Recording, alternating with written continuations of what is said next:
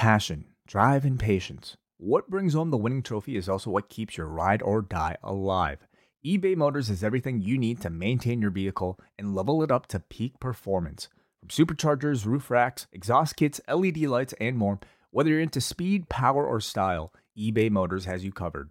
With over 122 million parts for your number one ride or die, you'll always find exactly what you're looking for. And with eBay Guaranteed Fit, your part is guaranteed to fit your ride every time or your money back. Because with eBay Motors, you're burning rubber, not cash. With all the parts you need at the prices you want, it's easy to turn your car into the MVP and bring home that win. Keep your ride or die alive at ebaymotors.com. Eligible items only. Exclusions apply. When it's time to begin, it's on the Rewind to Ride with John Pollock and waiting. The A-Team that makes sense of these things we see in the ring every week on TV. It's Rewind to Ride for Monday night. Download it Tuesday morning from the Post Wrestling site. It's Rewind to Ride for Monday night on USA Now on the John and Wade Take the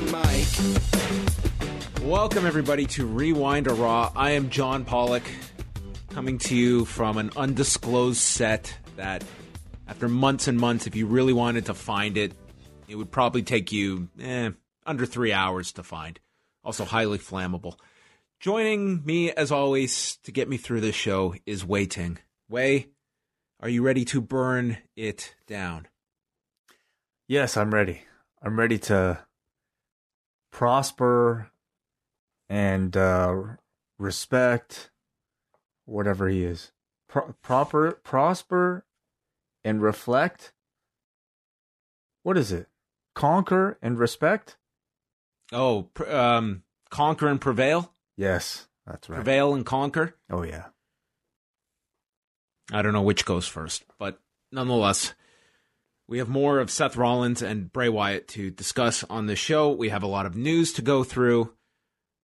It's been a very long day. I have watched like 7 hours of wrestling, and the final 3 felt like an eternity.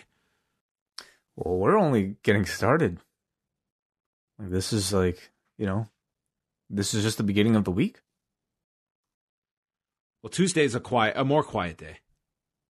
For now. And this was a lot, doing New Japan and WWE today.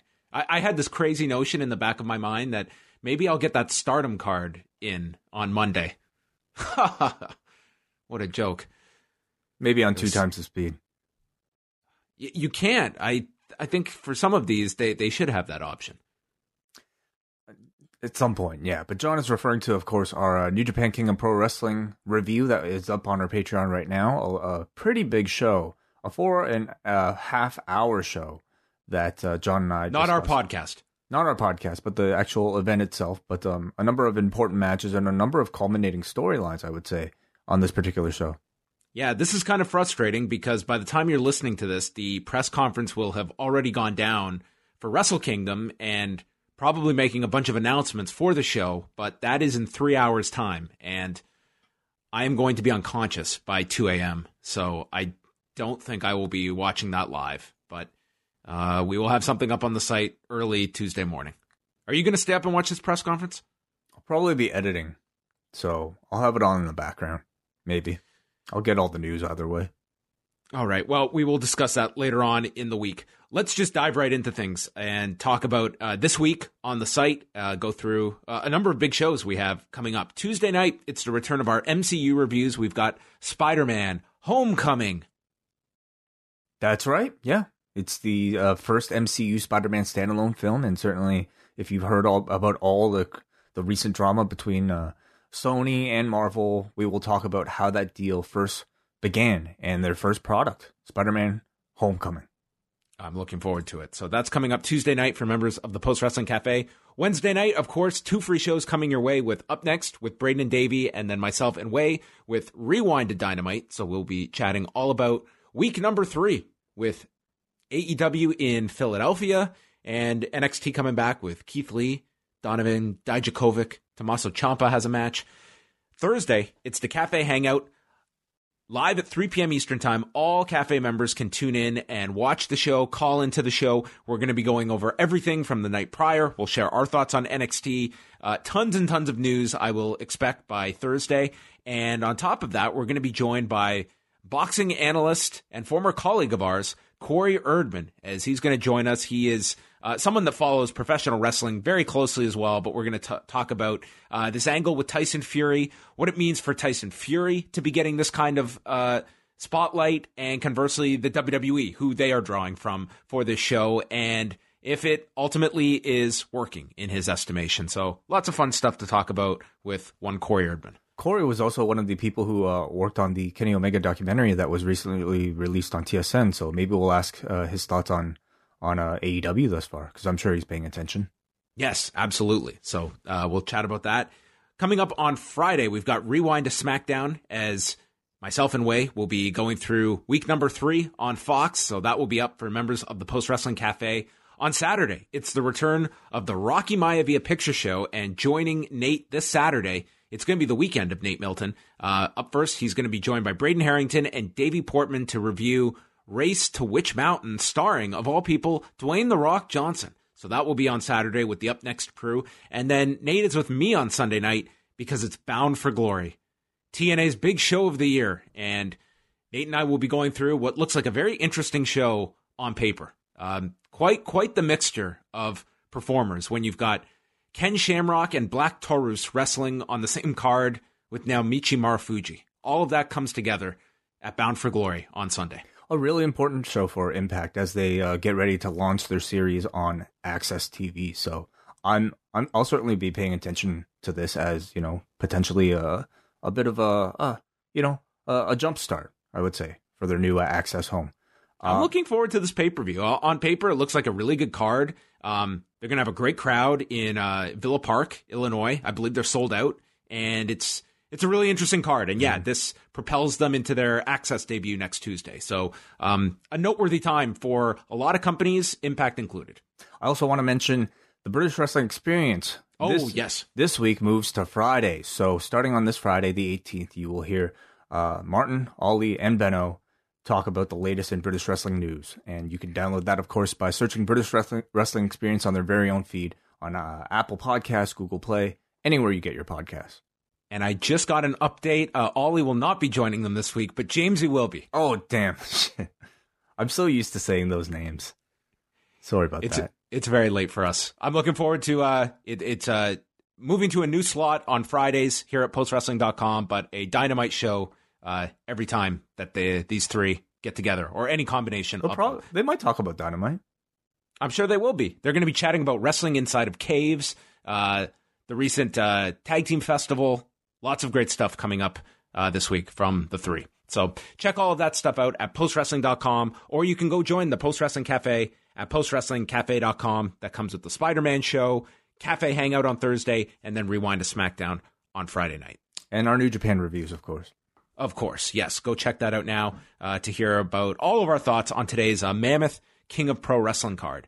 And that's kind of where I wanted to start, not re-reviewing King of Pro Wrestling, but just several hours removed for those that maybe didn't get to hear our review. Some of your overall thoughts on King of Pro Wrestling and the notable news coming out of the show. We've got our main event for the first night at Tokyo Dome with Kazuchika Okada and Kota Ibushi for the IWGP title. I thought it was a really fantastic show in terms of in-ring content. It's certainly more than delivered for my expectations of, just a show that takes place, in the months before Wrestle Kingdom. I highly recommend people check out Will Ospreay taking on El Phantasmo. That match to me was fantastic. I was really interested in Jushin Liger versus Minoru Suzuki after the fantastic storyline that those two created. And John and I got into a lot of detail about maybe where we felt like things were sort of lacking, but that picture is also a bit more clear after having seen some of the post-match press conference or post-match interviews that just came out as we were about to record this. Do you want to share any of that? What the video featured with Liger's interview? Yeah. Okay. Well, without spoiling it, I believe we are going to get a rematch between the two. So, whatever the result on Monday, just know that it seems to be the direction that they are pointing towards is another match between these two, potentially at a bigger show down the line. Not exactly sure when, but I believe that is the direction. And all right. Yeah, and of course we also talk a lot about Jon Moxley and the circumstances preventing him from appearing on the show and also being stripped of the U.S. title. So it ended up being Juice Robinson versus Lance Archer in a situation that I feel like New Japan ultimately kind of benefited from. So yeah, that was really interesting, and as well a really great main event between Kazuchika Okada and Sonata that capped off a very very great like story that I think these two told throughout the year. Yeah, I thought it was a great card. I was with Way. I thought the Will Ospreay El Fantasma was the best match on the show, but not far behind them was that Okada Sonata match, and it was tough to be in that position knowing that you've got your main event etched in stone. I don't think anybody was doubting that Okada was retaining this title, but nonetheless, they went out, they had a dynamite match for 37 minutes, and the post-match stuff was really, really strong as well. So overall, like, this was a really big blockbuster show out of New Japan with the latter half, especially some really big matches that they delivered as well. So you can get that whole review up on our review on the Cafe. Moving on to some other news from today. Anything else on the New Japan front before we move on? No, that's it. So I guess a lot of people are focused on the statement that was put out tonight by Mike Bennett, a.k.a. Mike Kanellis. And he put out the statement. I'm just going to read a portion of it. Today, I asked for my release from WWE. I want to thank everyone in the company who has helped me out and who I have shared a locker room with. I love you all. I've been with the company for almost 3 years, and I'm incredibly grateful for the opportunity. However, it's time for me to move on. I'm only 34 years old and feel I have way too much left in the tank. Working 1 day a week is just not going to cut it for me. I came to WWE to work, and that opportunity does not exist right now. I re-signed with the company back in June because I thought it was the best for my family, and maybe from a financial standpoint it was. But I quickly realized that bringing my work frustrations and misery home for me is not good for my family, and I no longer want my daughter to constantly see me come home defeated, sad, and angry. It's not fair to her or my wife. Being a pro wrestler was and is my lifelong dream, and I'm just not ready to give that up yet. I wasted 4 years of my life addicted to drugs and not caring when I should have been having the best matches of my life. Now that I'm clean, sober, and motivated, I want to have those 30-minute matches. I want to travel the world and wrestle in front of UK crowds, German crowds, Japanese crowds. I want to feel the love and excitement wrestling once gave me. And goes on to say that he does not, basically, he doesn't want to just be sitting back, earning a paycheck or collecting a paycheck and not feeling like he's earning it. So I have reached out to WWE. They have not updated what his status is with the company. The key here being he requested his release. He did not state he was granted his release. I have no reason to believe this is not legitimate. I know that's kind of where everything always goes in pro wrestling. This sounds very legitimate, and he is certainly not the first to do this, and to mixed results. If you want to look at the example earlier this year of Shawn Spears, he did this publicly. He was granted his release. When it came to Luke Harper, he was shelved for a number of months, then came back with a moderate push that he was involved with, being paired with Eric Rowan. I cannot fathom WWE releasing this guy. He just signed a new deal that was reported by Fightful at the time to be for 5 years. So I don't know if this guy's just simply, he has nothing else to lose, so he's going for this, but I just don't see him getting his release. Do you see any different? I do not. But that doesn't make this, not interesting to dissect, because I feel like I'm really curious, what is behind the mindset of the person tweeting this out, and what led to this, because you can certainly think of it as some type of power play. And if you're Mike Kanellis, what do you really have to lose, right? You're already in, I would say, one of the worst. You can definitely argue whether or not being in this current cuck storyline is better than having no storyline at all. And so if you're in a position that's like arguing, do you want the gunshot or do you want the knife wound? Yeah, I mean, either way, he's not wrestling, and that's what it sounds like he wants to do. But so if you're in a position like that, I mean, do you go ahead and release a statement like this so that you can get the audience behind you? So that maybe the company would feel pressure to push to release you, or if not, get them to push you, because you're putting the company in a position where they can potentially look like bullies by retaining you, even though you're basically put into the storyline. It's also the next time they decide to write Mike Bennett in one of these cuck storylines, will they be opening themselves up to more complaints, knowing that, hey, this performer clearly does not want to be a part of this? So at the very least, does it put an end to that story? I don't know. I mean, all this is speculation, but of course, like, I find it fascinating to think about what is going through the performer's mind when they are tweeting something like this. Obviously, of course, the company can just put him on ice for the next 4.5 years. Now, that would probably be for his career the worst thing. Now, at the same time, it might also end the storyline. So, is it the worst thing? I don't know, but I don't see him getting released either. No, I don't see that happening. I think this is a guy that's looking at it. What do I have to lose by doing this? I'm already in a humiliating storyline. It's not like things are going to get worse. It's not like I'm going to get less TV time. I've already got minimal. I mean, he was just on 205 Live on Friday. So It's not like this guy's been completely just vanished. The Mike and Maria angle, it just seems it would come and go based on the week. There's weeks it would be focused on, and then weeks it's forgotten. This week, it was forgotten. Of course, also no mention that Maria has asked for her release either. I don't even know if that's how that would work with her being out due to pregnancy. So no, this is only centering on Mike Bennett. Mm-hmm. So this was only focused on him. And, you know, I just don't see this really going anywhere. Like, I think he's probably trying to put that pressure on them. But how much pressure was there really on the company when they weren't using Luke Harper? There was none. And I think that they're probably thinking that, hey, we didn't think any of these guys were going to be anything. And look at guys that we've let out of their deals that have gone on to be important. We've just signed this guy. It's tough. Like, you can sympathize to a point with somebody upset, but it's like you just signed a deal in June. June, like, you had an open door to walk out of a couple of months ago, and you signed for what was probably a really great deal, and that's kind of what you're bound by just several months into the deal. I mean, that's just kind of what it is. You've signed a deal. Yeah, and the reaction that I've seen online in various places has kind of ranged, from clear sympathy if you're somebody who, typically sides with performers and maybe has read the statement, but a lot of people arguing you probably shouldn't have signed, and this is how contracts work. You aren't necessarily going to like the role that you've been given, but nonetheless, you're legally bound to, I guess, perform the task that is asked of you. So, is this going to work out for Mike Bennett? I'm really not too sure.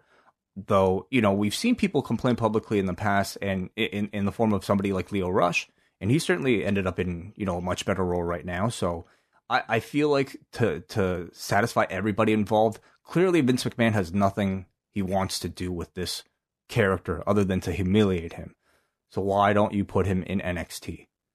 Give him a second life. Like, hopefully make him happy again. And prove that maybe this will be Hunter's project, to prove that he can turn somebody that was neglected on the main roster into something potentially a bit more valuable. Yeah, potentially.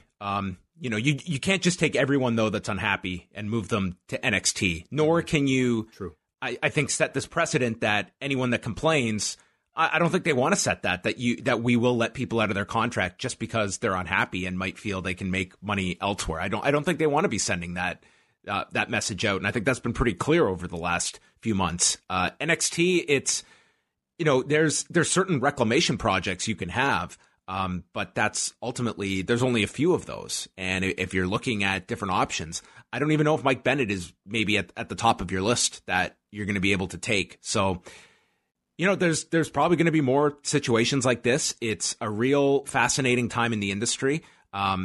Just looking at guys that can, They watch AEW. They see all the stuff that they're doing, or in New Japan, or even seeing something as small as NWA and saying, wow, that looks like a lot of fun. And I mean, Bennett was there with Billy Corgan, with David Lagana in TNA at that time. So, you just look at it of the grass being greener elsewhere. If you're not in a real pushed role in WWE, it's a great time to be a talent that's not bound by a contract right now, because you can go out, you can make good money, and you can be really satisfied with your career without needing WWE. But Mike Bennett, I think he saw the lay of the land because he had 2.5 years before this deal came up that he signed for an extension. Like, I look back in June, it's not like Mike Bennett was coming into this without his eyes wide open to what his lot was in this company. I can't be too stunned of where he's progressed in signing that new deal. But maybe he was expecting something more with the fact they were willing to commit to him for 5 years, and he was going to get a lot more focus on once he signed that deal, and hasn't felt like he has. Well, they focused on him. You're right. I just don't know if it's the type of focus he or his wife expected. So, one to watch with Mike Bennett, and it'll be interesting if WWE even comments on his status and even addresses this situation.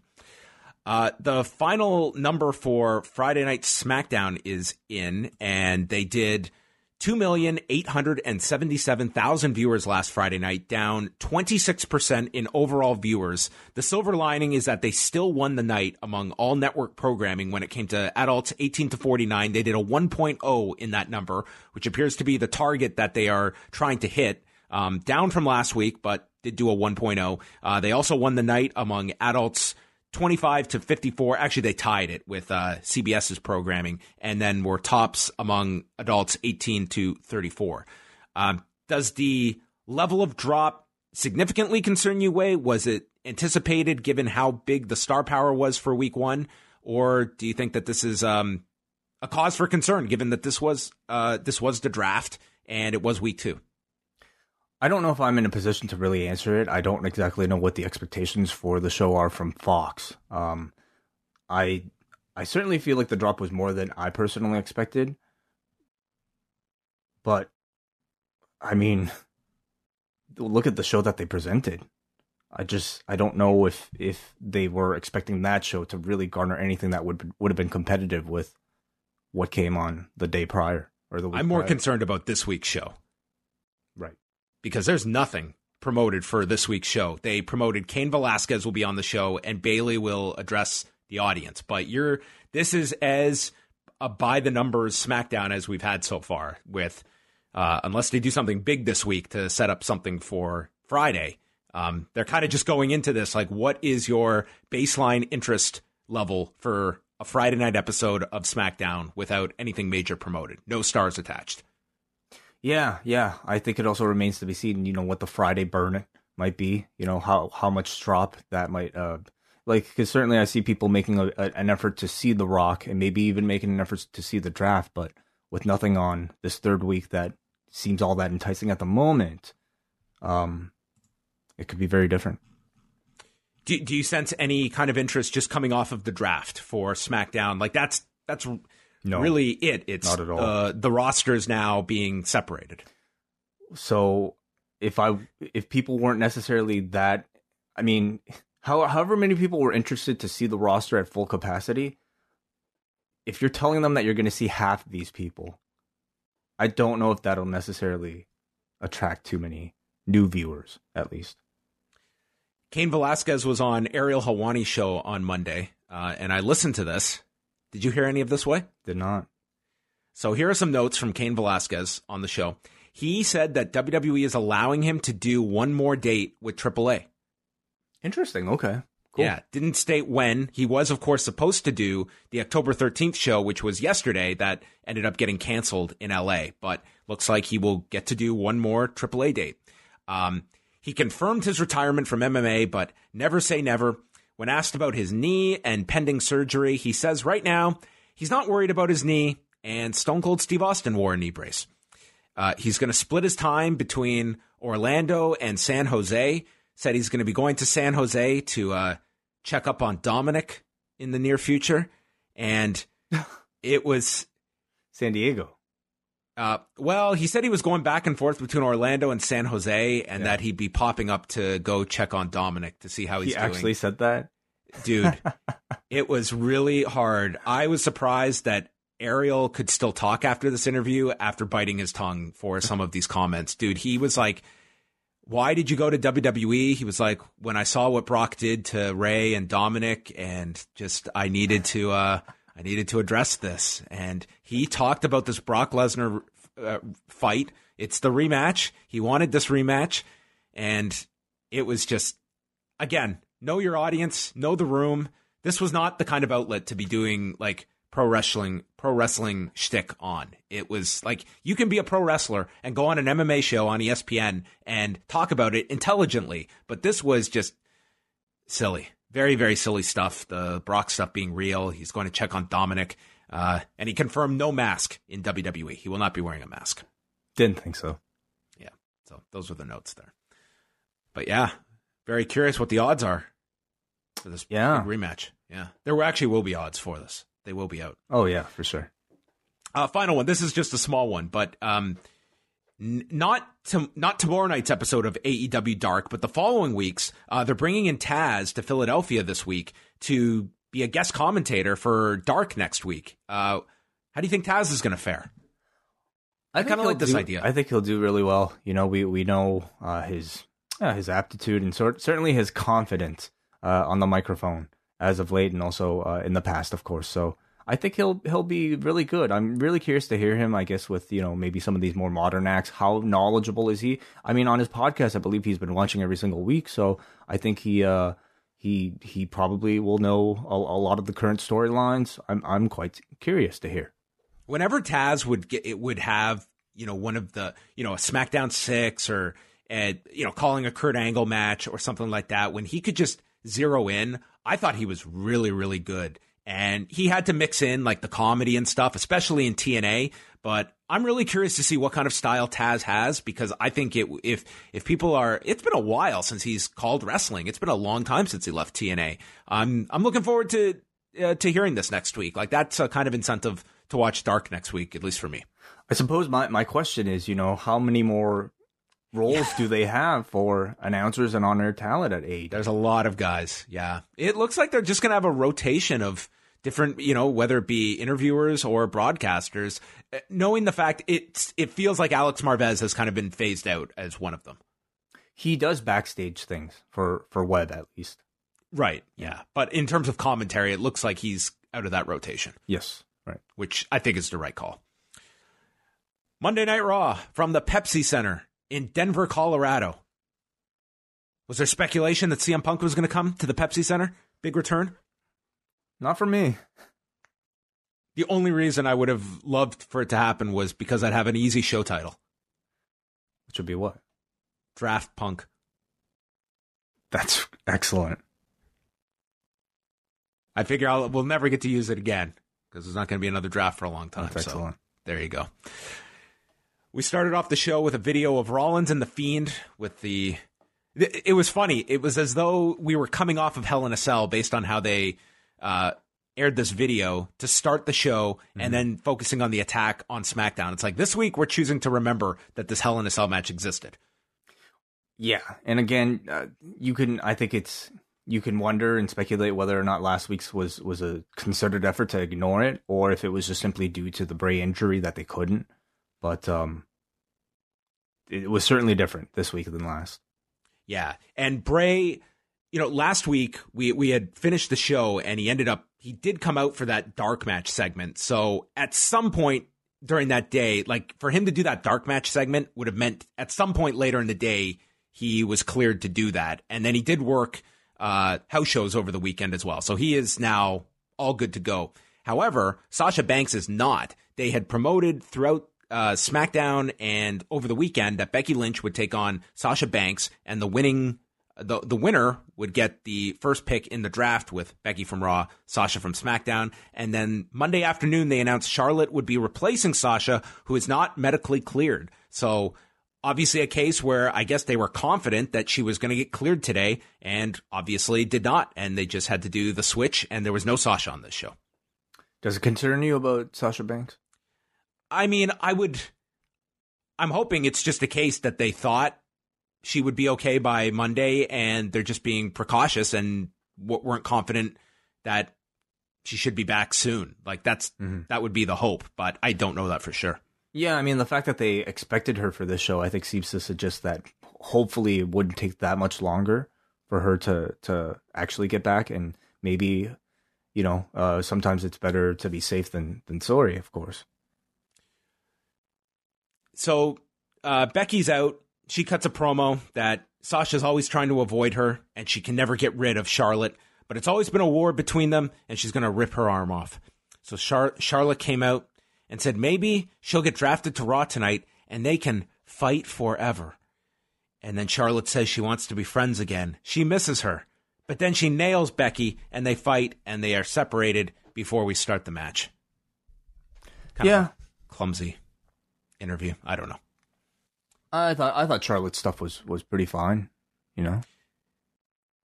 We started the match, and Charlotte used a head scissors and rammed Becky's face into the mat. This was the spot that Velvet Sky would always do in Impact. Flair is in control. She's hitting chops. She gets kicked off the apron. Becky misses a baseball slide drop kick, goes into the post, sets up the commercial break. Then Becky's comeback. She gets caught with a Boston Crab, but then she stops Charlotte's figure four. Misses coming off the turnbuckle and is hit with the natural selection for a 2 count. Becky then stops a moonsault attempt, tries for the disarmer, but gets knocked into the buckle. And then Flair spears her for a 2 count, has this exaggerated reaction, and then she starts laughing. And while she's laughing, Becky uses a backslide to pin Charlotte in 13 minutes and 45 seconds. So Raw is going to get the first pick. Yeah, it was an interesting finish in that, like, I'm sure, you know, Charlotte is somebody that, you know, is prized and they need to protect. So I guess the way they decided to protect her was to have her lose focus via laughing, and thus leading to, you know, a surprise crucifix pin from Becky that I guess you can blame on just like her being in disbelief that it's or just getting into a sudden burst of laughter, maybe the same condition that the Joker suffers from. But good TV match, good consistent action. I felt these two worked hard, and this week I was pleased that they gave us a finish for this draft deciding match. There was a pinfall. There was a pinfall here. Charlie goes backstage with Seth Rollins. He brings up Hell in a Cell, and you can hear all of the boos for this reference. He says about the match, I am not proud of it or ashamed of it. Just telling. He says, I was nearly pulled straight to hell last Friday. Yeah, have you been underneath the wrestling ring? Oh, it's terrible. You don't come back. He escaped, but he says, maybe I've been going about it the wrong way by trying to move on with my life. Tonight, I'm going fiend hunting. I'm going to find Bray before the end of the night, and I'm going to end this, and I'm going to burn it down. Mm-hmm. Yeah. If anyone if anyone is confused as to why the audience is turning on this guy, please do not blame the fan base when you are getting stuff like this. Yeah, I mean, it's just, this is who he is now. So I hear something like this, and it's not really, I don't really react all that much anymore. I'm just like, oh, there's like my corny friend Seth, who like can't help but, I don't know, just sound really, I would say, you know, insincere, and also just maybe trying a little too hard to feel like a lead. And do you think it's the writing, or is it the performance, or is it a bit of both? Because I don't exactly know how to pinpoint it. There's definitely something to the words that he has to, you know, I was nearly pulled straight into hell last Friday with a straight face as well. But it's a combination of it. But could a great performer make those words work? I would say no. I cannot picture Steve Austin trying to convey to Charlie in a serious fashion how he was nearly pulled into hell last Friday on SmackDown on Fox. Yeah. I don't know. It's not believable. There's no connection to me. I don't like have any kind of, like, it doesn't make you feel anything other than maybe a little bit embarrassed. They clearly, you know, have had this grand idea of like Seth Rollins taking part in this like metaphysical like storyline where he has to dig into his dark side in order to defeat, or at least, you know, go to a no contest with this thing that he doesn't know if whether or not is a human or, but I just don't think the acting ability is there, and I really don't think the writing ability is there either to pull off something I think this complex for a pro wrestling show. We had more cameos from different personalities from NBC and all of their family of networks, starting off with Jim Cramer, who was hands down the best from Mad Money. He went through different performers. He said Seth Rollins is a blue chip stock that always produces. So clearly this was pre-taped and did not see the last segment. Andrade can yield a great return. Ricochet, high risk, high reward. And then Vic Joseph thanked John Kramer for his analysis. Dude, Vic had a rough night tonight. Yeah. He had a lot of slip-ups. I found them pretty noticeable. These NBC Universal personalities I thought were so much better than anything that we saw on Fox. I mean, all the writing, I would say, on these ones often felt very clever, not only tied into, of course, the personalities themselves, but also I thought made much more current reference to the roster rather than, getting like, I don't know, ex-football player talking about who his favorite wrestler from like 30 years ago was. Do you think it helped that primarily this was the entertainment division versus Fox, where it was a lot more of the kind of the sports personalities that I think had a lot harder time kind of just letting their guard down and embracing the silliness that is a WWE promo spot? Yes, I would say so, because even like on this particular show, some of the NBC sports personalities, I mean, they were obviously not as big as somebody like Jim Cramer. But I would say, like, I feel like this week, it seemed like a lot of these segments, at least to me, felt like they had a level of like production from the WWE attached to it themselves. At least people informing, or maybe even their own writers going out there and saying, okay, talk about this guy, Ricochet, he's a high flyer.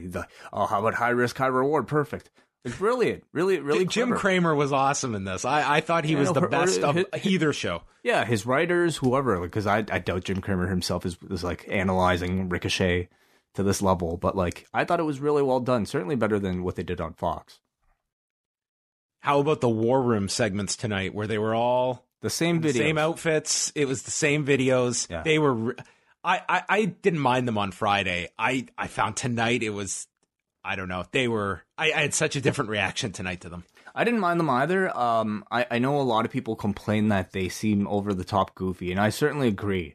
I thought that was entertaining, though, to an extent.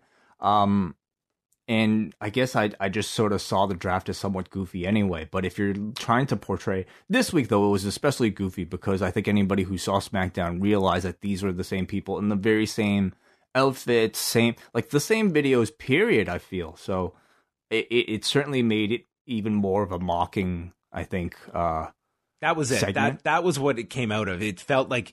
This is our programming, but this is like the punchline of our portfolio, WWE. And it just felt when you're going from the War Room to Stephanie, and it's like, this is really campy.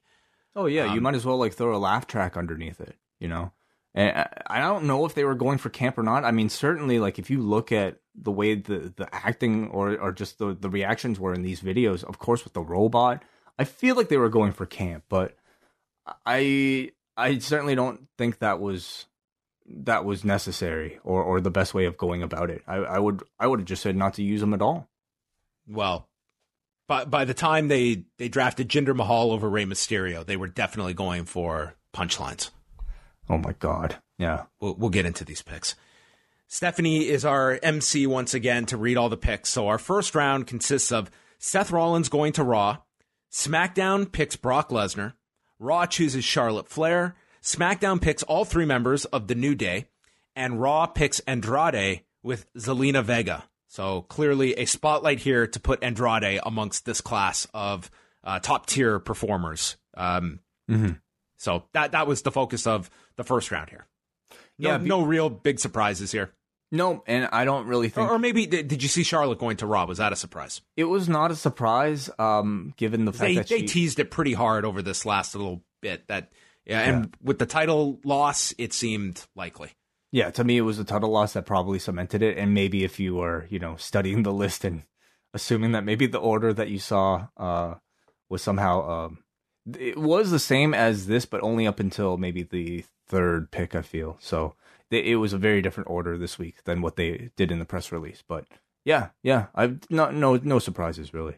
Also very clear throughout tonight that they... do not want to be separating any couples on the road. Oh, yeah. Renee Young, Booker T, Beth Phoenix, and Samoa Joe were on the panel again. And then Andrade comes out with Zelina Vega, and Zelina starts cutting a promo on Becky, calling her one of the horse faces before correcting herself, and said that the first round draft picks were lucky to be drafted alongside Andrade. So it's going to be interesting to watch him because it felt tonight like he is in line for a major push coming out of tonight. Sure, yeah. And I wonder if there's anything with Zelina and one of the horsewomen. Wouldn't that be interesting? I thought that that's where her promo was going, to cut a promo on Charlotte as well, which would have been funny. Vega, it's Andrade versus Ali, and Zelina Vega tries to distract on the apron. Jerry Lawler asks if there's any relation between Andrade and former race car driver, Mario Andretti. Oh my God. Dio Madden has no idea who this man is. It is met with the most uncomfortable silence that I don't think I would have ever made this joke. He didn't know who Mario Andretti was? Dio Madden, I don't think knew who Mario Andretti was. I mean, it sounded cringeworthy from both ends, but okay. It was so bad. We get breaking news. Breaking news, everyone. Bray Wyatt has promised a new episode of the Firefly Funhouse tonight. Lawler, dude, Lawler was just winging it tonight.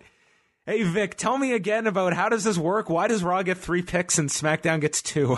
And they have to explain it to him on the fucking air. Hey, you know what? I'm sure a lot of people watching were wondering the same thing.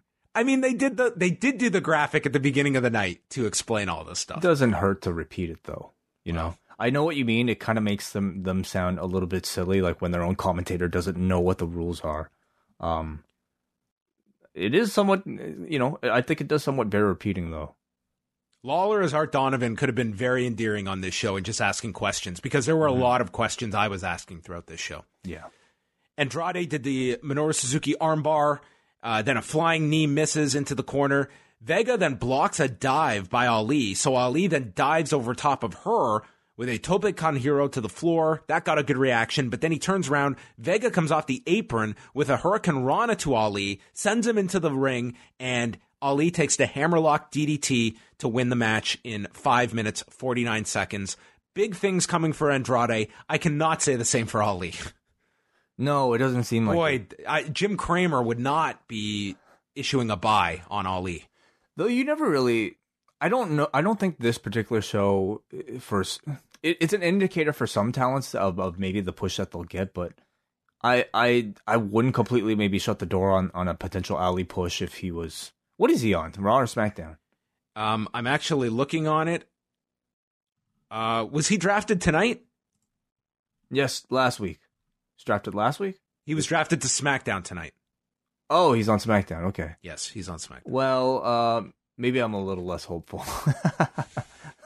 I would say on Raw, like under Heyman, potentially he could have a bit of a spot, but on SmackDown with a less hour, and I mean, this might just really be his role to put over other people. But again, you never really know. You never really know what can change in a few months. I thought the match was okay.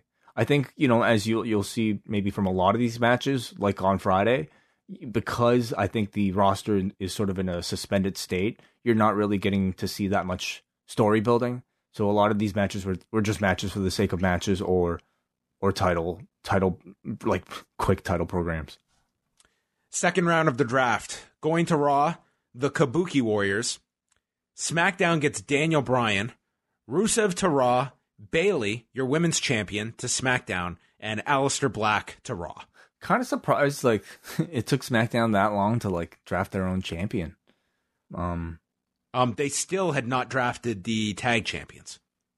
Raw had. I guess they were pretty confident that nobody would take them. Clearly. Yeah, a lot of the champions were left to the later rounds. Nakamura hadn't been drafted yet, I don't think. Or did he go last week? He went last week. I don't know, dude. No. He went tonight. He went in the next round. Because if you remember, I believe like in the 2016 draft, like they made some effort to make sure that all the champions were drafted first, because I think in theory your champions are the best guys, right? Not anymore. No. These champions, like some of them came off like total putzes in this draft. Yeah. They explained that the WWE Women's Tag Titles can still be defended on both shows, but when Asuka and Kairi Sane lose, they're property of Raw. So that's the answer to that question. I appreciate the explanation, because they didn't have to do that. Michael Che and Colin Jost. This one sucked. Just a terrible litany of jokes from Colin Jost about Braun Strowman. I thought this was great. Oh, I thought it was hilarious.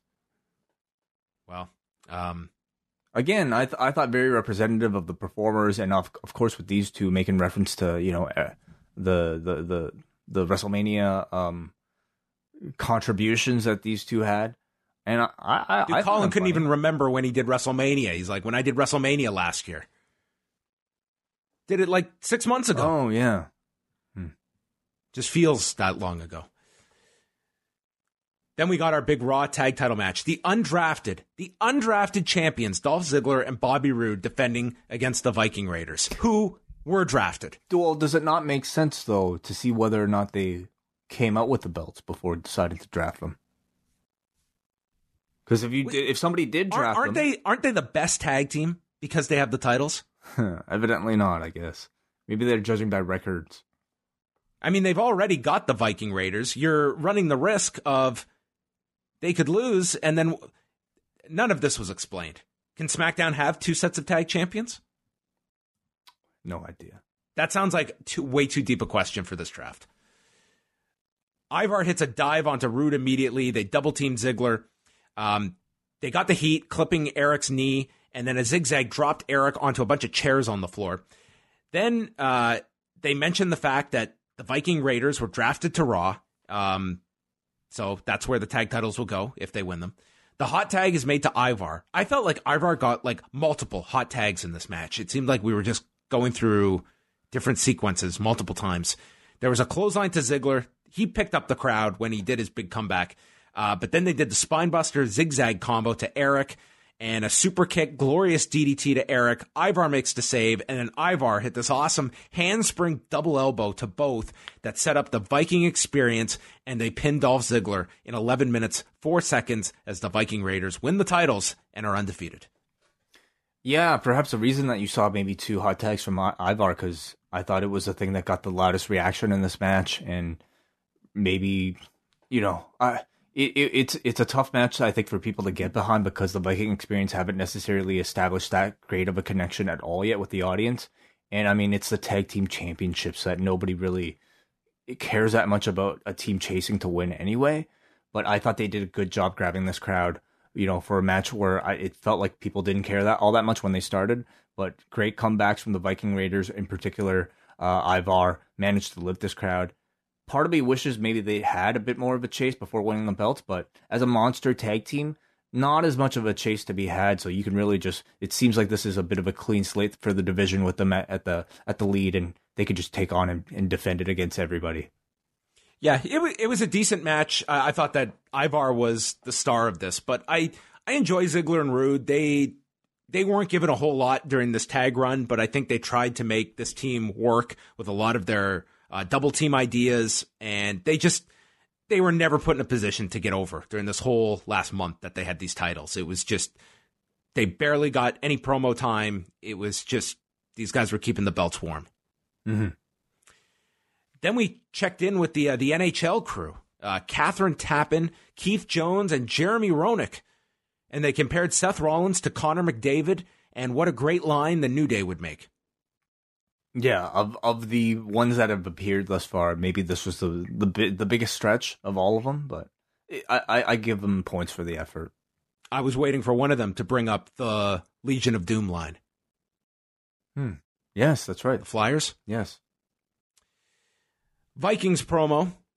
They said that it's one thing to win these titles, another to defend them, and we are the first team to be undefeated that have won the IWGP, ROH, NXT, and Raw Tag Championships. Yeah, that's a fact. Certainly. Yes. I think the mention of like the other titles and, promotions perhaps meant to be one of those kind of like moments that are meant to legitimize them as like a real tag team. Legitimize you, I think also maybe a bit of a way to like be like, oh my God, I can't believe that he said that. Can you believe that? To show you that these guys aren't bullshitters, which I think is a really good move. You know, I would love to hear these two talk more, and certainly, want to see them wrestle more. If you go back when Paul Heyman replaced Jerry Lawler on commentary back in 2001, the first night Heyman's on commentary and Benoit comes out, he's putting over all of his like New Japan accolades and stuff. And it's just, to me, it always makes the wrestler feel bigger that, they've won stuff in other organizations. We're not so scared to say 3 letters or four letters that are somehow not ours. I think it makes the performers come off more legitimate when you can list off accolades that the audience takes as real. Yeah, I don't think that there was any mention of like the ROH championship. Maybe they mentioned IWGP. I'm not sure, but I really don't remember much of promotion of that fact before in the commentary. Yeah, we had when Akira Tozawa got drafted tonight, one of his attributes on the board was graduating from the Dragon Gate Dojo. Oh, I didn't even see that. Yeah, that was listed there. So the next round, Cedric Alexander to Raw, Shinsuke Nakamura, the Intercontinental Champion, to SmackDown, along with Sami Zayn, who's just the hanger-on now. Humberto Carrillo to Raw, Ali to SmackDown, and Eric Rowan to Raw. Yeah, which splits him up from Daniel Bryan and Roman Reigns. Reigns and Bryan are on SmackDown. Mm-hmm. I don't even know if Harper got drafted. He did not as of yet. I guess he would be a free agent, technically, at the moment, as we're recording this. They must be. So Luke Harper and Cesaro did not get picked among all these people we're going to list tonight. Yeah, the Cesaro one is really interesting because, I mean... that has to be some storyline. Yeah. You would think. Well, they did the supplementary draft, of course, and Cesaro was left out as well as Shorty Gable. So you would assume that maybe they have other plans for them because... Gable got drafted tonight. What? I thought he was a part of the other draft. He was. You're right. But then he got drafted tonight. Oh, that's really strange. Well, I mean, Cesaro did get a match at Crown Jewel against Mansoor, so maybe he got drafted to another country. Anyway, so they must also be really high on Humberto Carrillo to feature him this high up. Certainly. Yep. I think they definitely see him as a big babyface star that can appeal to a wide array of people. So yeah, obviously did you take any solace in the fate of 205 Live from tonight's picks? There were quite a number that got drafted away. I don't even know what makes up 205 Live now without, you've got like who's left? Yeah. Brian Kendrick? Is this going to be Brian Kendrick and Jack Gallagher on this show every week? Or and Tony Nese? Yeah, I mean, I wonder if they even really know what's going on with 205 Live. If they want to continue it, of course, they have plenty of people at the Performance Center they can bring up. I don't exactly know what it means for some of these guys because Mike Bennett, we're giving you your own show every week. Like guys like Ali and Cedric have spent a lot of time on the main roster. I would say to varying degrees of success, but it's for all of them. They've all felt like pushes that have had a ceiling that's been relatively low. Because like Cedric, I feel like was he in the midst of a push, or no? Was that done? He was involved in the AJ feud, and they're both still on Raw. I don't know if they'll revisit that or not. Yeah, I don't know either. I mean, judging by tonight's the match he had tonight, I'm not sure. If he ends up being that mystery partner for the Street Profits, you could inject him there, so he's still attached to AJ. Sure. Is that a big enough? Do people want to see the Cedric AJ program anymore? Probably not high on everyone's priority list. Aleister Black, Eric Young. Aleister's out of his room. He hit the quebrada, and then he goes for the Black Mass, and Young just ducked and went to the floor. He tried to snap Black's throat on the top rope, but then Black just nailed him with a flying knee and applied his submission, which is now being called the Dark Ritual, at 1:40 as Eric Young submitted. The Dark Ritual. Yeah. It was nice to see Eric Young wrestle on Raw for a brief period. I thought he made Aleister Black look really good. So that's what he's there for. yeah. Impressive squash match, I thought, for Aleister Black, after a few weeks of this. I think he suddenly starts to feel pretty cool and pretty like a real hot prospect again. So yeah, I mean, the guy's a Heyman project. I was not surprised at all. This was the show he ends up on, and I could see, I felt that after this show on Raw, they were really trying to push Raw as being the show that is focused on the future. They said that numerous times, and I would say of the people to watch, I would say Aleister Black and Andrade would be near the top, and I think Humberto Carrillo would be one that they may try and put in kind of that role Ricochet was in for a long time, as someone that they're going to introduce to a younger audience that they have high hopes will get over as a babyface.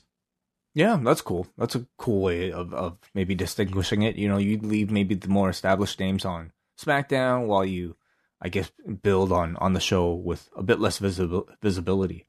Mm-hmm. Although, I mean, I'm looking at the actual rosters, and that fact I would say is debatable. There's a few on Raw, but it's like Raw's got Randy Orton. They've got Rey Mysterio. It's pretty even, all told. Then we move on to the next round. Raw selects Buddy Murphy. SmackDown chooses Dolph Ziggler and Bobby Roode. Then Raw chooses Jinder Mahal. Yeah. Former champion Jinder Mahal. Yeah, why wouldn't you? Many reasons why. You would look at the fate of your show, and you would take the scouting notes on Rey Mysterio, compare them to Jinder Mahal, and you'd say, you know what? 2017, that was an underrated year. We're going with Jinder. Yeah. Well, honestly, none of that makes any sense. Seeing who was in round 5, who like in storyline, if we're gonna go by that, like, and not maybe like work rate or star rating. I mean, King Corbin just won King of the Ring, so I think you can make that. Like, why in storyline wouldn't you have Ray higher or King Corbin higher? Like, what is the point of not? Okay, let me argue for Ray. Win-loss record. But I can't, with King Corbin, I can't necessarily make that argument. He just won a big tournament. What has Jinder won?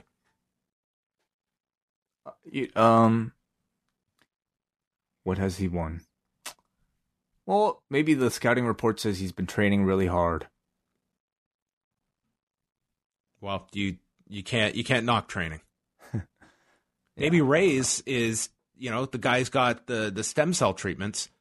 There's that. He's injured, of course. They did make mention of that, injuries might lower people's ranking. And that was their explanation for Samoa Joe. Ray, of course, is also injured from the attack. You would not draft Joe, who's got a broken thumb. This is just too risky. He may not come back. But Jinder's injured too. So Jinder's been out for a long time. Yeah, I don't know, dude. Everyone's going to think we're trying to like really nitpick here. This is like the difference between when people really get into stuff and you can present stuff as like fantasy sports and people will get into it versus not having the attention to little details like this, that it's a house of cards and everything falls apart. And you can't get invested in something because you don't create any interest with it. Like every year, if you want to come up with one concept that wrestling fans get into every year, it's a Royal Rumble pool because they make all these, it's just a fun thing to do. And if they screwed with that one year and they just decided, you know what, we're not going to tell anyone. We're going to have 20 people that come in. And you know what? We're not going to book a winner at the end of it either. And we're going to just take away the structure that we've created that create all these fantasy scenarios. We're going to screw around with all of that. And no one's going to care the next year because you've ruined it. I got it. YouTube hits. That's why they wanted Jinder. I would love that. Should have been one of the points on his board when it came up. Big on YouTube. Still working on how to monetize this.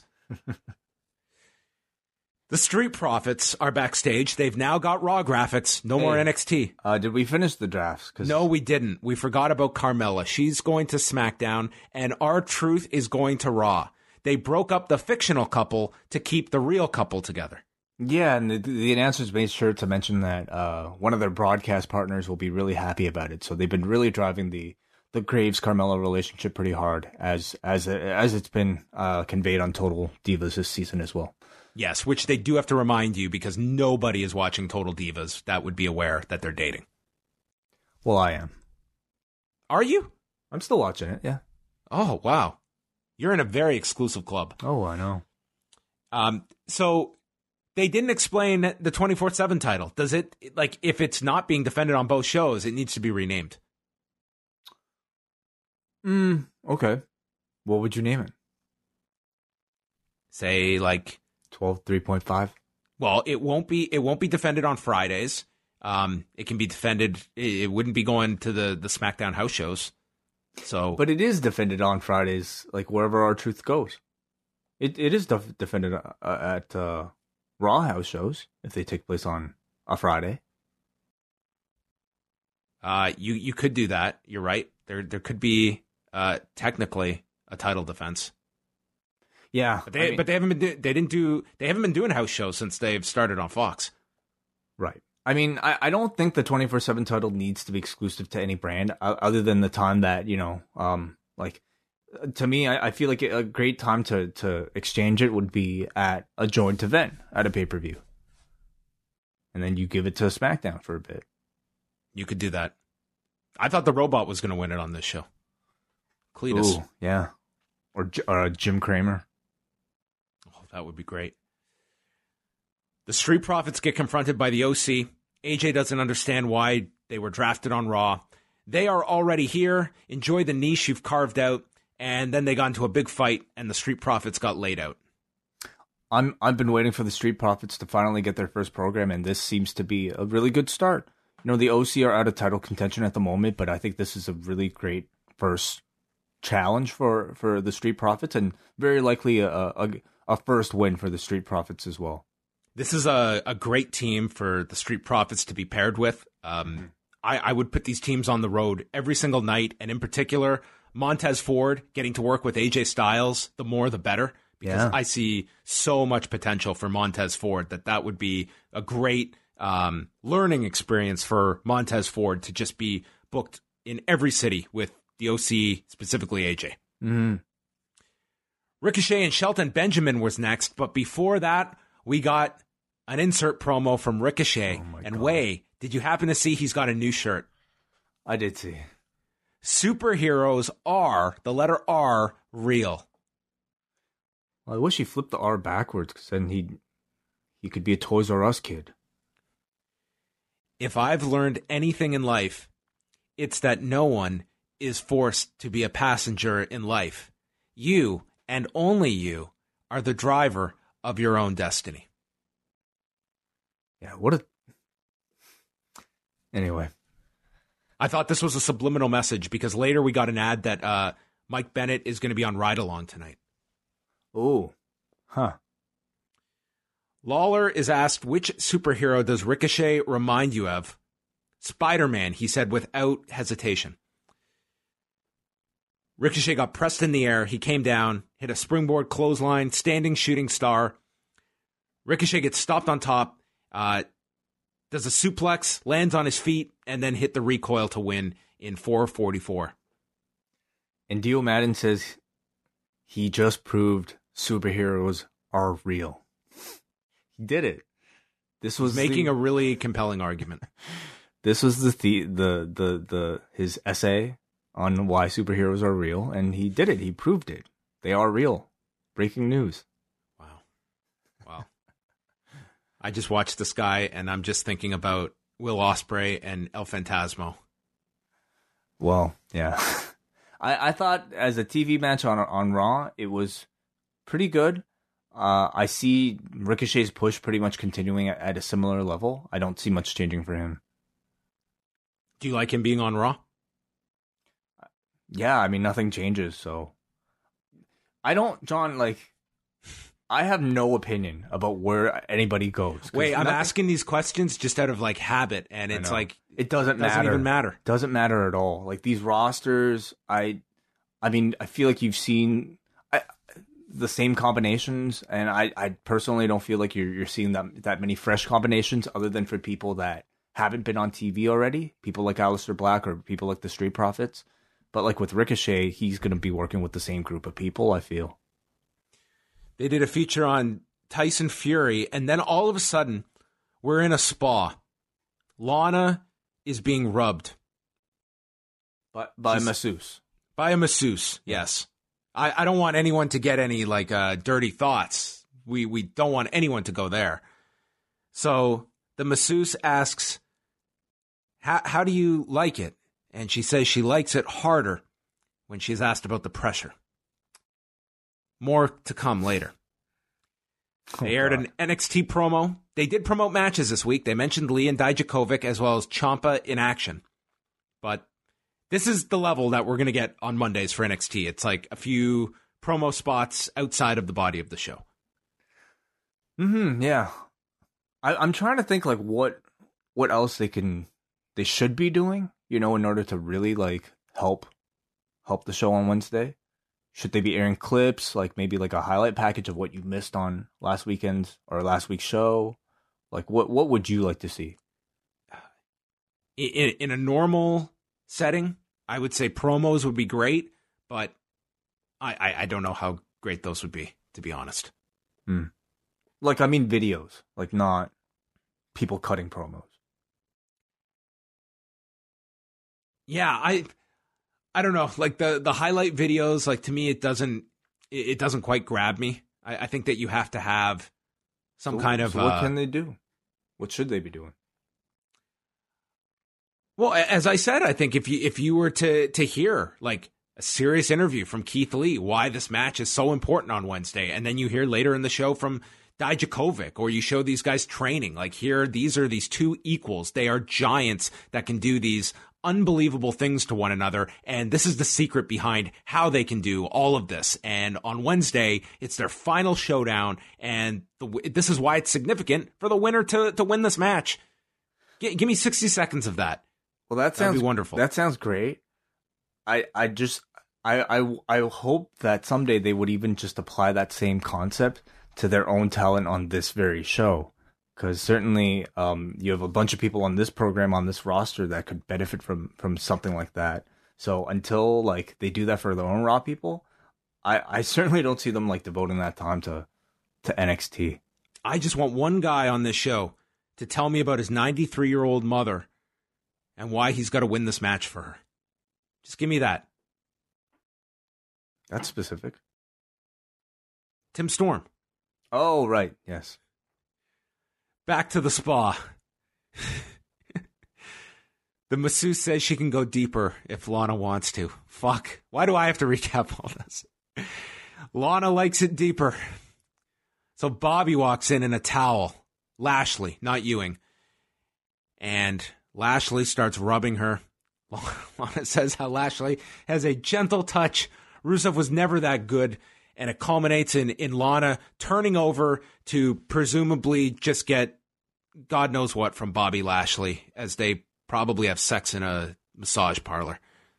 Man, we never went back to this. There was no culmination of this unless Bobby literally had one. There was no point to this other than Lana in a towel, I guess. Yeah. I'm not really sure like where the punchlines were here. There was nothing. Like there was no like Rusev cutaway to see this like seething in the locker room. There was no Rusev shows up. There was no even Lashley like making fun of Rusev. There was nothing. There was just like what was supposed to be meant. This was just gratuitous. This was just let's just Lana is our sexual representation on the show, and this is our idea this week. We'll put her in a towel and Bobby touches her. Like, why did they make her say, like, I want it harder and yes, I like it deeper? Like, what was that supposed to be a gag? Like, was that supposed to... This is for the next conference call that they've announced for October 31st, when Vince McMahon will talk about how they're a more sophisticated product than those blood and guts guys on Wednesday nights. Mm-hmm. Yeah, she likes it deeper. Yeah, it's like they're gonna think of a dick. I think I know the clip that Brandon from New Jersey will be clipping for tomorrow on Twitter. Jerry Lawler's in the ring for a contract signing with Tyson Fury and Braun Strowman. Both come out. They're really pushing that Tyson Fury is undefeated. And Strowman says he knows he's undefeated, and he also knows that he has a huge ego. And you're trying to steal WWE's spotlight at the SmackDown premiere, and I will not be used as a stepping stone. In Saudi Arabia, you're stepping into my world, which can certainly be taken out of context. He's going to give Fury his first loss, and he signs the contract. Tyson Fury explains he was a fan of Braun's. That's why he was at SmackDown, because his family wanted to come see Braun and are constantly asking him what the latest thing Braun Strowman has tipped over. He said, in any ring, I will not be out of my element. I'm going to knock you out. So they stand up. Braun smashes the table. And then Tyson Fury grabs a pen and struggles to snap the pen and then walks away. And can you explain this to me too? Like what was Fury supposed to be implying here? I think he was just trying to be funny. Like he was struggling with this tiny pen, like Braun's doing this superhuman feat of strength. And Tyson is joking like, oh, I'm struggling with this pen. I don't know what compelled him to do this on television. I mean, clearly it was a scripted moment, wasn't it? Dio Madden reacted to it like it was legit. Did you see what he did to that pen? Yeah, like he didn't say it with a hint of sarcasm. Well, pencil is. I mean, have you tried to break like a ballpoint pen? I mean, I wouldn't. Like, they're really annoying, and if you do, you could risk getting ink all over your hands. Like, it's a stupid idea. But I also learned in this that Dio Madden's range of emotion is the equivalent of Keanu Reeves' facial expressions. Okay. Like, he doesn't have any range. He's very green, and the team is still, 3 weeks in, very green. So you're going to have to deal with this, I think, for quite a while. This was quite the contract signing. Do you think ESPN, all the major sports highlights are going to feature this pen? Like, this was your ESPN moment, wasn't it? Yeah, sure. Why not? Like, people pick up really stupid things to put on their news cycle, so yeah, I guess. I don't know. I don't give a shit. Mike Kanellis is going to be on Ride Along tonight. And then we go to the NBC Morning Show crew, including Al Roker. Next round, Raw chooses Samoa Joe. SmackDown picks The Miz. Raw picks Akira Tozawa. SmackDown, King Corbin. Raw, Shelton Benjamin. Shelton Benjamin over Rey Mysterio. Well, yeah. He's not injured. Man, this over Fox... Chad Gable. Over Elias. Well, yeah. I guess Elias is injured too. There's a lot of injuries, aren't there? This Fox War Room shot confetti for The Miz. They were saving this confetti throughout the course of this entire thing from Friday to Monday for The Miz in the 5th round. Not for Cesaro. No, they don't want him. Raw had a major choice. They had to sit down in their war room and they had to gather around. They said, okay, guys, it's our final round coming up and we only have room for one. So I want everyone, pro or con, I want all the listings here. Are we going with Cesaro? Because it's a hard argument to beat Liv Morgan. Buddy Murphy versus Cedric Alexander. This was kind of the match where they were trying to present that this is the future of Raw and this is what Raw is going to be about. Murphy won't shake his hand. Instead, he flings his hair at him, allowing Lawler to joke that his hair gel is motor oil or something. I don't know. I was so tuned out at this point. I'm so glad I never took up smoking because these third hours, I would be taking breaks and I would have lung cancer. Yeah. I was done at this point. Murphy landed a flying knee, tope con hero. They were having a fine match. Cheeky Nando's kick, sit-out powerbomb for a 2 count, and then Murphy won with Murphy's Law, which means whatever can go wrong does. Okay, well, we shall see.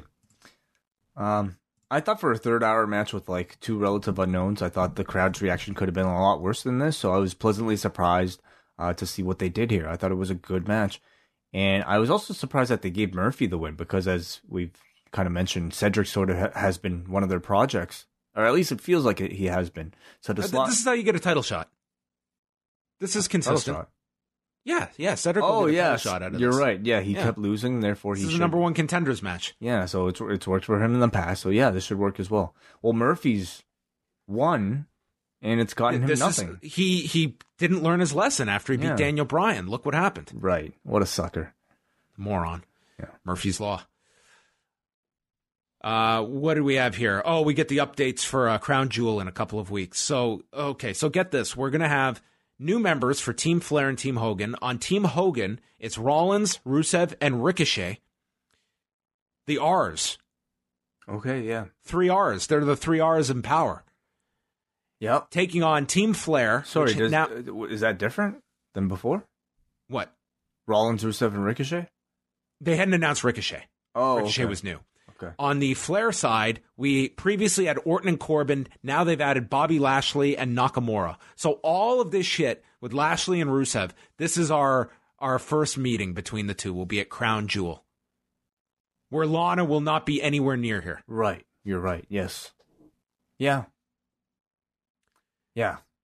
But on top of that, it's going to be a long night for Seth, because they said he may not even make it to this match because he's taking on The Fiend in a Falls Count Anywhere match. That's right. Double duty. Okay. Well, so they're going to do one more match. At least they're doing it there. Go their separate ways. Yeah, we'll see. At least they're doing it there and not Survivor Series. So in this match, I feel like an idiot presuming that someone is going to get pinned in this. Am I being completely insane for thinking that? It's 50-50. Why? Because what other finish is there than Rollins beating Bray here? A DQ, I don't know. A DQ win for Bray Wyatt so the title doesn't change hands. Maybe they'll do a no contest in a Falls Count Anywhere match. You're right. They could do that. Yeah. Sure. The Street Profits are backstage. They cut actually a good promo here. They need a partner against the OC, but they're going to keep it a mystery. I think they did a good job with them on this show. They convey that these aren't just two fun-loving party goers. They're two people who, when pushed, want to fight and can fight. So, thought this was all good. SmackDown promo promoted Cain Velasquez and Bayley for this week's show. And the final round sees Rey Mysterio go to Raw, Shorty Gable to SmackDown, as the board comes up, 2012 Olympian, Shorty Gable. Oh, so sad. Titus O'Neil to Raw, Elias to SmackDown, and the final pick, Liv Morgan, going to Raw. Yeah, so undrafted at the moment, Drake Maverick, Sonya Deville and Mandy Rose, Sarah Logan, the Iconics, Kurt Hawkins and Zack Ryder, Dana Brooke, No Way Jose, Mojo Rawley, Luke Harper, and AOP, which I was really surprised by. Oh, that's really bizarre. Yeah. And of course Cesaro, and maybe some others that weren't listed. But of the people listed, yeah. Like, I'm surprised AOP wasn't drafted. So they go to the panel. Samoa Joe thinks Buddy Murphy was the money pick. Beth Phoenix thought that Baron Corbin was the money pick. And then Booker brought up the rumors of a blockbuster trade that is rumored to take place over the next 24 hours, just in time for WWE Backstage tomorrow night after the Major League Baseball game on FS1. Amazing how this trade might time itself out. So they look to be doing that sometime on Tuesday. All right. I'm not even going to ask you to make a guess because I have none. Half of the Kabuki Warriors, Kairi Sane for Xavier Woods. Makes sense. And the Pancakes. And they keep the teams? So you see Kairi Sane in the New Day? They have to assume the roles as well. So it'll be Asuka and Woods together. That'll be fun. They're both YouTubers now. Perfect. And then we could have Kairi in the New Day, which I'd love to see. Would actually kind of work, I think. I would like to see that more. She's so happy. More than she would fit right in. I want to see that more than their current incarnations, actually. Yeah. So there, that's my prediction, Way. Final match. The Kabuki Warriors come out, and out come Natalya and Lacey Evans. It was a together. surprise partner for Natalya. Yeah. Did they explain it was a surprise partner? Well, Natalya came out and she's like, everybody's been wondering who I'm going to pick for my surprise partner.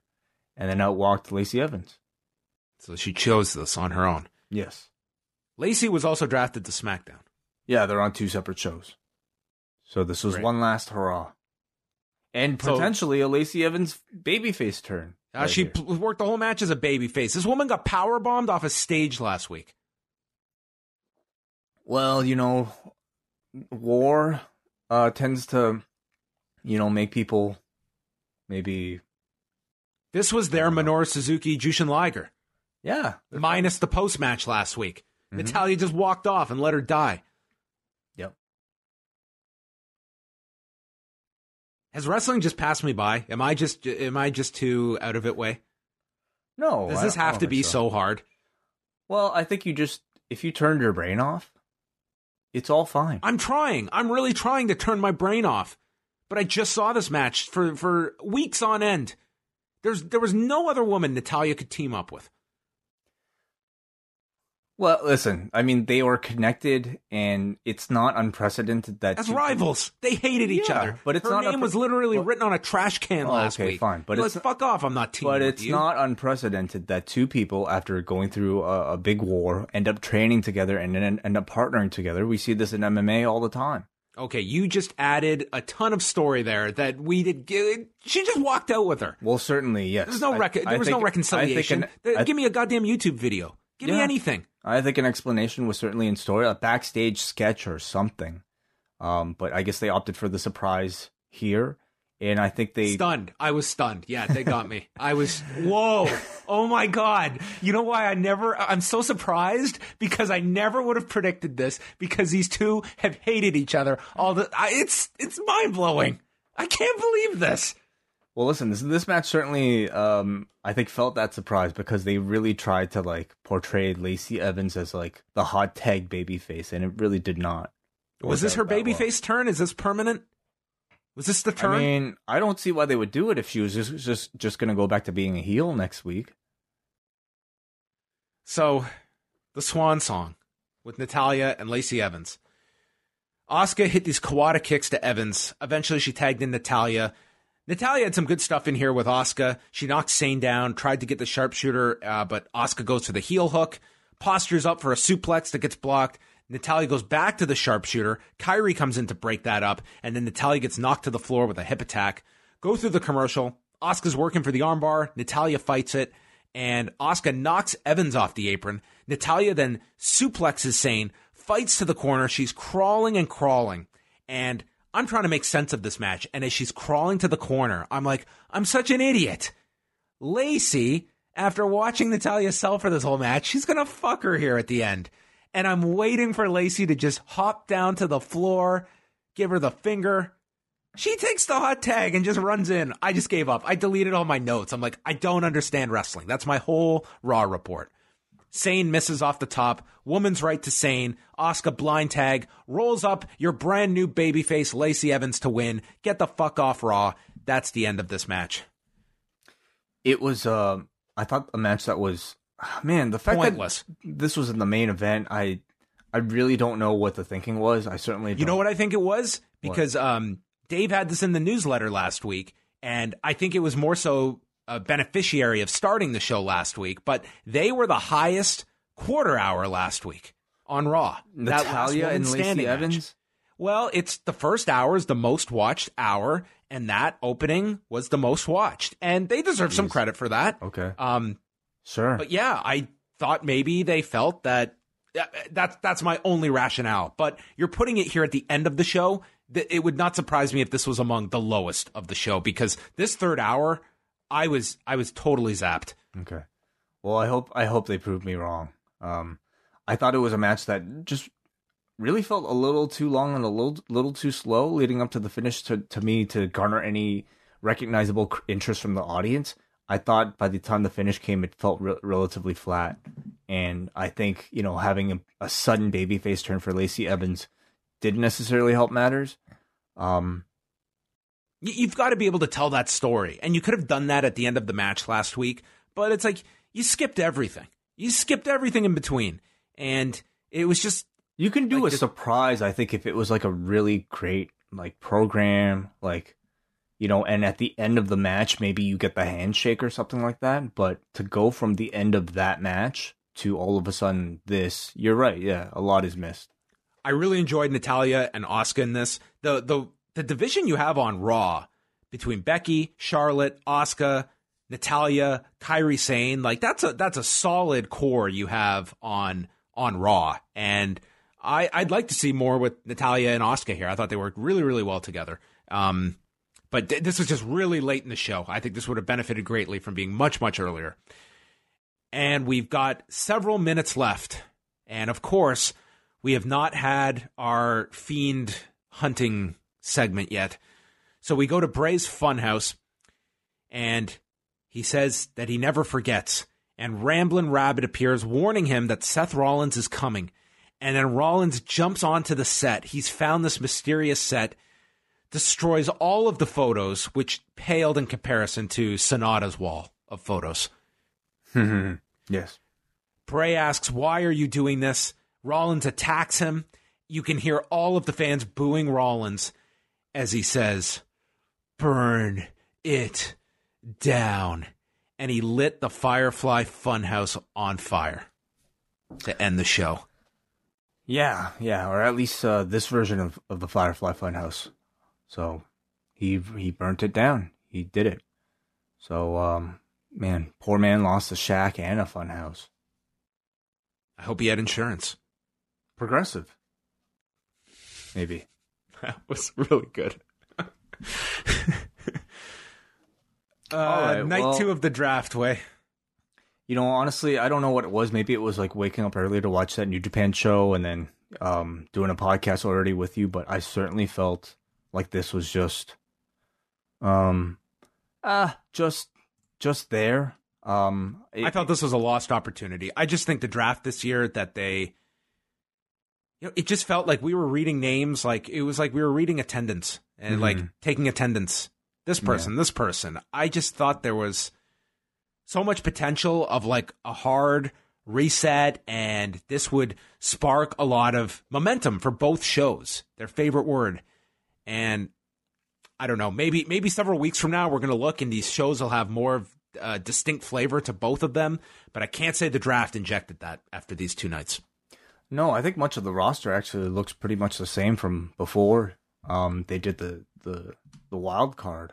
There weren't a whole lot of switches of guys going from, or women going from brand to another brand that they weren't already on. Like the key players, I guess Lesnar was never on a brand, right?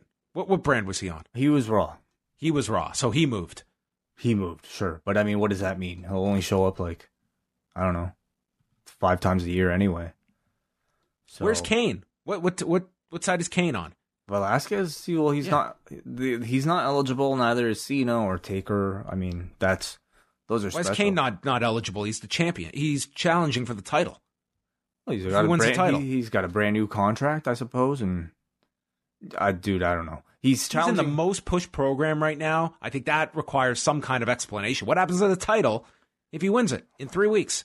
Oh man, I don't know. I'm getting heat flashes, man, from trying to think about all these questions because. Okay. I have no answers, and I doubt that they've even thought that far about something like that. They couldn't even do the draft without like spoiling it themselves.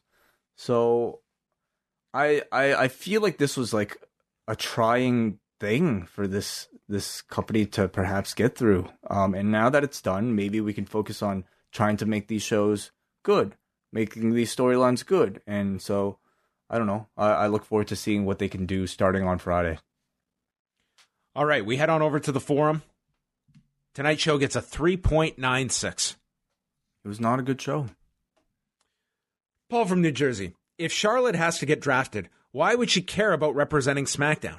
Anyway, love Charlotte's character work lately. The one guy I hope benefits from this brand split is Andrade. He's more than ready for a main event role. Congratulations to the Viking Raiders. They got a nice ovation. I'm just embarrassed for Lana, Lashley, and Rusev. How many weeks does it take to get sick of Jerry Lawler? 3. Seems like a lot of people didn't get drafted. It makes them look insignificant, not iconic. We get an AJ from PA who says, I just don't really like where this angle with Wyatt and Rollins has gone.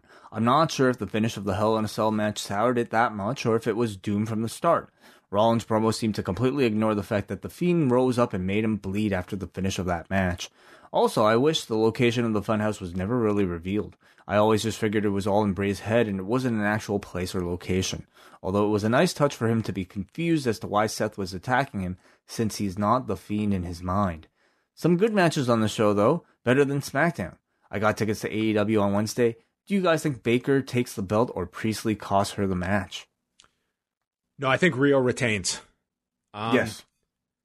I'm not crazy about a finish where it's some run-in leading to the finish. I hope they stay away from that stuff for the time being, especially when you're establishing their title. Just have a really hot, competitive match. And you could do something in maybe the post-match with B. Priestley, but getting directly involved in the finish, I don't think that would be met well. Especially in Pittsburgh, where, you know, Baker's going to be the hometown favorite. Or, sorry, this week's Philadelphia. Next week's Pittsburgh. So the title match is not in Britt's hometown. Okay, next up. So a week ago, I wrongly suggested leaving the cafe. My apologies, but help me out. Normally it's a good thing when booking isn't apparent, but where is this Seth Bray thing going? Didn't we just split the brands? I liked everything else tonight, but the women's title match went long. I'll stick around for the MCU reviews, for sure. But what's after that? What's after that? Oh, I think you meant reviews? MCU reviews. You're already up to Homecoming. Well, there's a lot of movies after Homecoming, so that's your answer. Very easy chronology to follow. Yeah, or St. Louis. Sure. Or maybe we'll do some other movies, but don't feel like you're pressuring, like we're not pressuring you to join the Patreon or something. Like do whatever you want. But as for Seth and Bray, I think they're doing Crown Jewel. That's what they're building up to. Yeah, clearly they're keeping the interpromotional aspects alive, at least through Crown Jewel. That's it. Noah from Vaughn. Couldn't get through the full show tonight. Ever since the beginning of this month with AEW and NXT doing their live shows, it just makes watching Raw especially tough to get through. What's up with Lacey and Natalya teaming up tonight? Rollins taking his t-shirt catchphrase literally? I'm disappointed not to have an Aleister Black promo, but was amazed to see that Eric Young still exists. Quick little interesting fact. This past week's Dynamite scored an 8 on the forum, something that Raw has never done since you started post-wrestling. Also, did you guys notice that they used the exact same War Room footage during the show tonight? Yes, we noticed. Yeah. I think everyone else did as well. Brandon from Oshawa. I've never been a huge hater of the 3-hour Raws, but now with SmackDown and Impact, NXT to 2 hours, AEW, the third hour finally did its toll on me tonight. I felt like I was watching it for 6 hours. There were some real questionable picks in this draft. Who the hell would draft Humberto Carrillo over guys like The Miz, Joe, Corbin, and Elias? Even if some of those aren't the greatest in-ring talents, they have still been in prominent roles. Glad the War Raiders have rebounded after a terrible first couple of weeks. They seem really over, and I hope that they have a long reign as champions. Ending was terrible. I'm really questioning where they are going with the Rollins Fiend again, or why they are, when they don't want either to lose. And who loses the Fury-Strowman match? Strowman's going to look pathetic if he gets knocked out, so it looks like 2 non-finishes there. Dynamite can't get here soon enough. We got a Matt who says, I thought this episode of Raw was absolutely trash. The draft has been a big letdown and SmackDown got horrendous picks. Raw's picks are so much better than SmackDown's, but the stories Raw tell are just awful. As far as the Fiend and Rollins, the only thing that needs to burn down is this damn feud. WWE has been horrible the past week, so I'll just stick to AEW and New Japan Pro Wrestling, 2 out of 10 show. Jay from Colorado. A friend called me and said he had an extra seat for tonight's show here in Denver. I turned him down, as even though it's a free ticket, an hour drive into town, an hour back, paying for parking, grabbing an overpriced beer, all of that would have made this night an expensive night. Oddly enough, though, after watching the show live from the comfort of my home where the parking is free, as is the beer, and the food is good, I still feel defeated. Raw and SmackDown have been consistently scoring 4 or below since the debut of AEW. I like how our scoring system is starting to really take off with people. neither show changed dramatically in the last month with the exception of the set design, commentators, and pyro. Do you guys think this is because AEW and to a lesser extent NXT has spoiled us for a good product, or is the show really that much worse than it was a month or two ago? I think there's something to that. The fact that I think, a lot of us can see alternatives just a couple days later and what the potential for a good wrestling show is in both NXT and AEW certainly makes SmackDown and Raw. It magnifies, I think, certain things like the Bobby Lashley Rusev angle. But I think it puts it into focus. Name me a wrestling show that is worse than Raw right now. I can't. No, it is the worst wrestling show that is. It's been the worst wrestling show for a long time. Well, I suppose. Okay, I can't. It's the worst, yet it also is the one that seems to get talked about the most. So there's still curiosity attached to it, but as a viewing experience, it is very difficult because even something like, I'm thinking like, okay, if you watch Ring of Honor, at least it's not 3 hours, and it's probably not bad. We go next to Europe. Okay, we go to Charles in Louisiana, who says, regarding Mike and Maria Kanellis, I feel as though he never should have been brought up directly to the main roster after his initial signing. Compared to his peers who've competed in similar promotions, he was already a mediocre wrestler before he signed with WWE. That's not to say he's bad or untalented, but he was never a standout performer in any major promotion he was in. He should have debuted in NXT and subsequently joined the Undisputed Era a la Roderick Strong. In honor of the Viking Raiders winning the Tag Team Championships, who are your guys' favorite Raw Tag Team Champions? What a question. Our favorite Raw Tag Team Champions, ever since the Raw Tag Team titles have been established, so that is a very difficult question. John, do you have a pick? The next ones. That's your favorite, okay. I'm bringing up a list of all the former Raw Tag Team Champions here. Oh, please read them. Okay. Do you even know? Nope.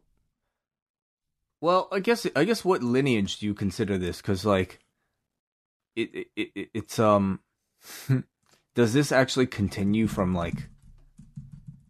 the 2002 titles? Or we're talking 2006?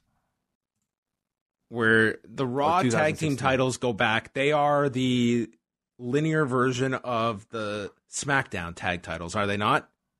The WWE tag titles that they introduced on SmackDown. Well, okay, I have my answer either way. Braun Strowman and Nicholas. Of course, they're the best. Nothing tops them. I mean, Nicholas never lost. Man, AOP have already won the belts. I totally forgot about that. They were champions for 35 days. Wow. Okay. Who's next? That's it. That's all the feedback we've got. Thank you, everybody, for listening.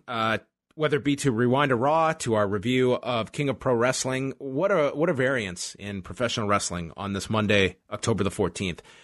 We will be back, though, on Tuesday night with our review of Spider-Man Homecoming. Yeah, Spider-Man, Ricochet's favorite superhero.